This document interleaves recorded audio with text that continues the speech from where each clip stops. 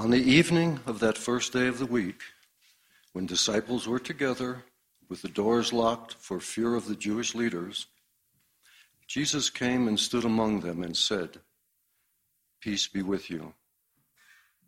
The disciples were overjoyed when they saw the Lord. Again, Jesus said, "Peace be with you.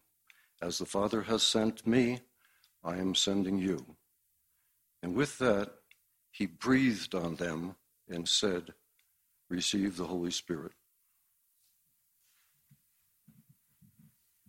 Thank you, Jim.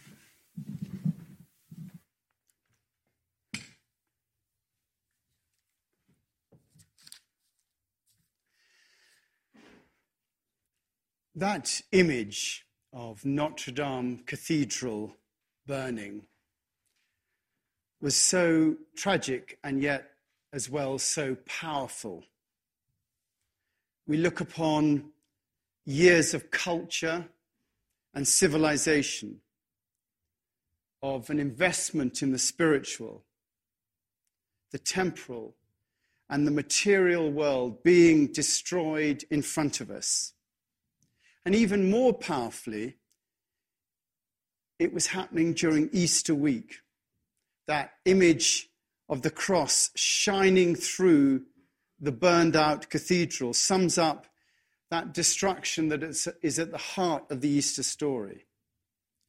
I read a comment that said that seeing Notre Dame burning was like seeing a close friend dying and then having the feeling that we wished we'd shown our love more while they were still alive. Cette cathédrale Notre-Dame, nous allons la reconstruire, President Macron said. This cathedral, Notre Dame, we shall rebuild it. And seeing something so precious to the world going up in smoke, seeing the investment we have in the architecture, in the longevity, in the spirituality, in the achievement, in what it all represents, enables us to reflect on what we have in our own community that's also so precious and that maybe we don't appreciate. In that reading, what was precious to the disciples was Jesus. They'd invested their whole lives in him. They'd given up everything, and he'd then been taken and killed. And then suddenly he appeared to them, and they were completely overjoyed. He'd been rebuilt and was amongst them. So, what do we hold dear? Obviously, our families, our friends, our community here, our town. I think something really special has been built up here over the years. An ideal that attracted us all to live here or to visit here, that mind, body, and spirit in harmony. And we do try and live it out. There's a pride in our community that's rightly held. We're almost an experiment in what it is to live life for the best. And we also have to be aware that all that's been built up over the years can burn down just as easily.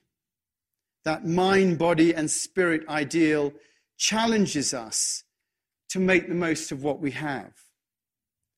The mind that looks for fairness, for progress, for reconciliation.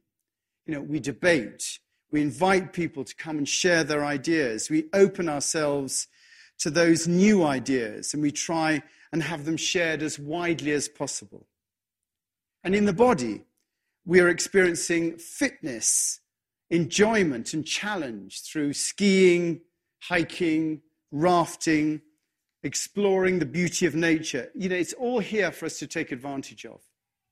But in the spirit, we're talking about the essence of who we are, the expression of the best that a human can be. And I think it's here that we have to guard what's been built and make sure that it's not burnt down.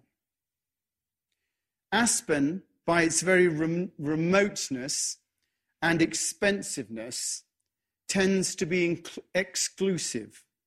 And if we want to model something that has real value here, we have to try to break down that exclusiveness where we can. You know, the danger is that we just become here one huge gated community protected by wealth and the remoteness that surrounds us. And that's surely not the Aspen ideal. And if we carry along that path, it will lead to the destruction. You know, some might say that it's actually slowly burning underneath us already. And unless we do something about it, we'll just end up another wealthy community. What we have here is the privilege of upholding an ideal and exploring and modeling radical possibilities of inclusion and tolerance that go some way to speaking to the problems that we have in our world. The mind, body, and spirit idea of Aspen should not be an advertising slogan to get people to come here. It should be a challenge to all of us who have the privilege of being here, of becoming better human beings, of building a community that has relevance in the modern world. You know, we have a real opportunity to make a contribution simply by the way that we treat each other and the way that we form ourselves as a community. You know, in our world today, there's so much division and conflict. It's almost as if once you've defined what you think and who you believe in, you just line up behind those with similar views. And those who think differently, well, we either avoid bringing up the subject or we avoid them completely. It happens in our community, it happens in our friendship groups, and even in our families. Some things are just too difficult to bring up because we just know they're going to end in conflict. I think one of the key things that we have to be aware of, and that which really stops us loving others, is our judgments. We judge people for their views, for their behavior, for their lifestyle choices, for their actions. And if we judge them and we find them wanting, then, you know, woe betide them in their relationship with us. You know, we can shun, we can disinvite, we can withdraw our financial support, and we can speak ill of them. You know, one of the most condemning things that we say about people here is that we're very disappointed in them. What that really means is that, you know, from our perspective, they are some way down the road to whatever hell we're confining them to. We just don't agree with what's going on with them. And in that, our task really is to aim for an inclusivity that welcomes all people, all beliefs, people of all faiths and none, people of all persuasions, of all orientations, and to love them as our neighbors.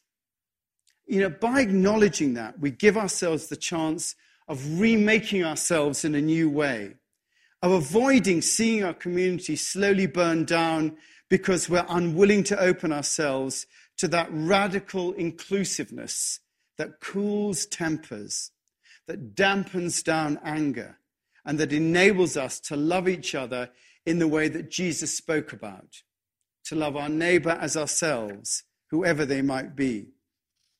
The idea of Jesus rising from the dead is the idea that we can rise from the dangers that will sow the destruction of this community that's so fine and of which we're rightly proud. So as we leave here and we see the valley before us, we look upon years of culture and civilization, of investment in the spiritual and the temporal and material world that's in front of us. Let us not feel that we wished we'd showed our love more in our community while it was still alive. Cette ville de Aspen, nous allons la reconstruire. This town of Aspen, let's continue to rebuild it in the image of that mind, body, and spirit ideal. And this Easter, let's welcome the risen Christ into our hearts and be opened to being changed by what we know we can do to help our community. Let's pray. So we've come together as a little community here. Let's just get a sense of that. Taking a moment to sense yourself in this space. The sounds, the beating of your heart, your breathing. Now let your attention go to the person sitting on your left. Let's open ourselves to loving that person unconditionally, whether we know them or not. Just open ourselves to that person. And now the person on your right, let's open ourselves to loving them unconditionally, whether or not we know them. Now put our attention on those around it. Get a sense of everyone just around you here in this place. Include them. And let's go out from this place and imagine the little town of Aspen.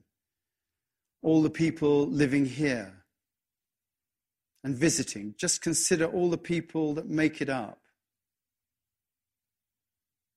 Those who have nice houses, those who are homeless, those working in kitchens, those working all over the mountains.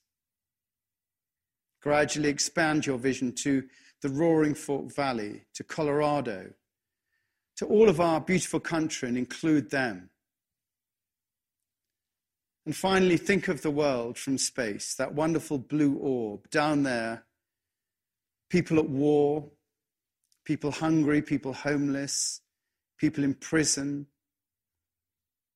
those people affected by the bombs in Sri Lanka, those people who are distressed this Easter time, people in hospital. I think of people in our own community that we're aware of. Mimi Schlumberger battling with cancer, Cindy van der Veer, Taylor Patterson, Gianni Anderson, Helen Gotchi, Cody Davis having back surgery. Continue to pray for the family, the Franklin family, Shelley's beloved stepfather, Vern Verness, and the family of Ball-killed Heron, who's Eva Lumley's mother, who died recently. We hold all these people in our hearts. Let's come back down to ourselves in this room and just resolve this Easter to be the best we can to all who we come across. Amen.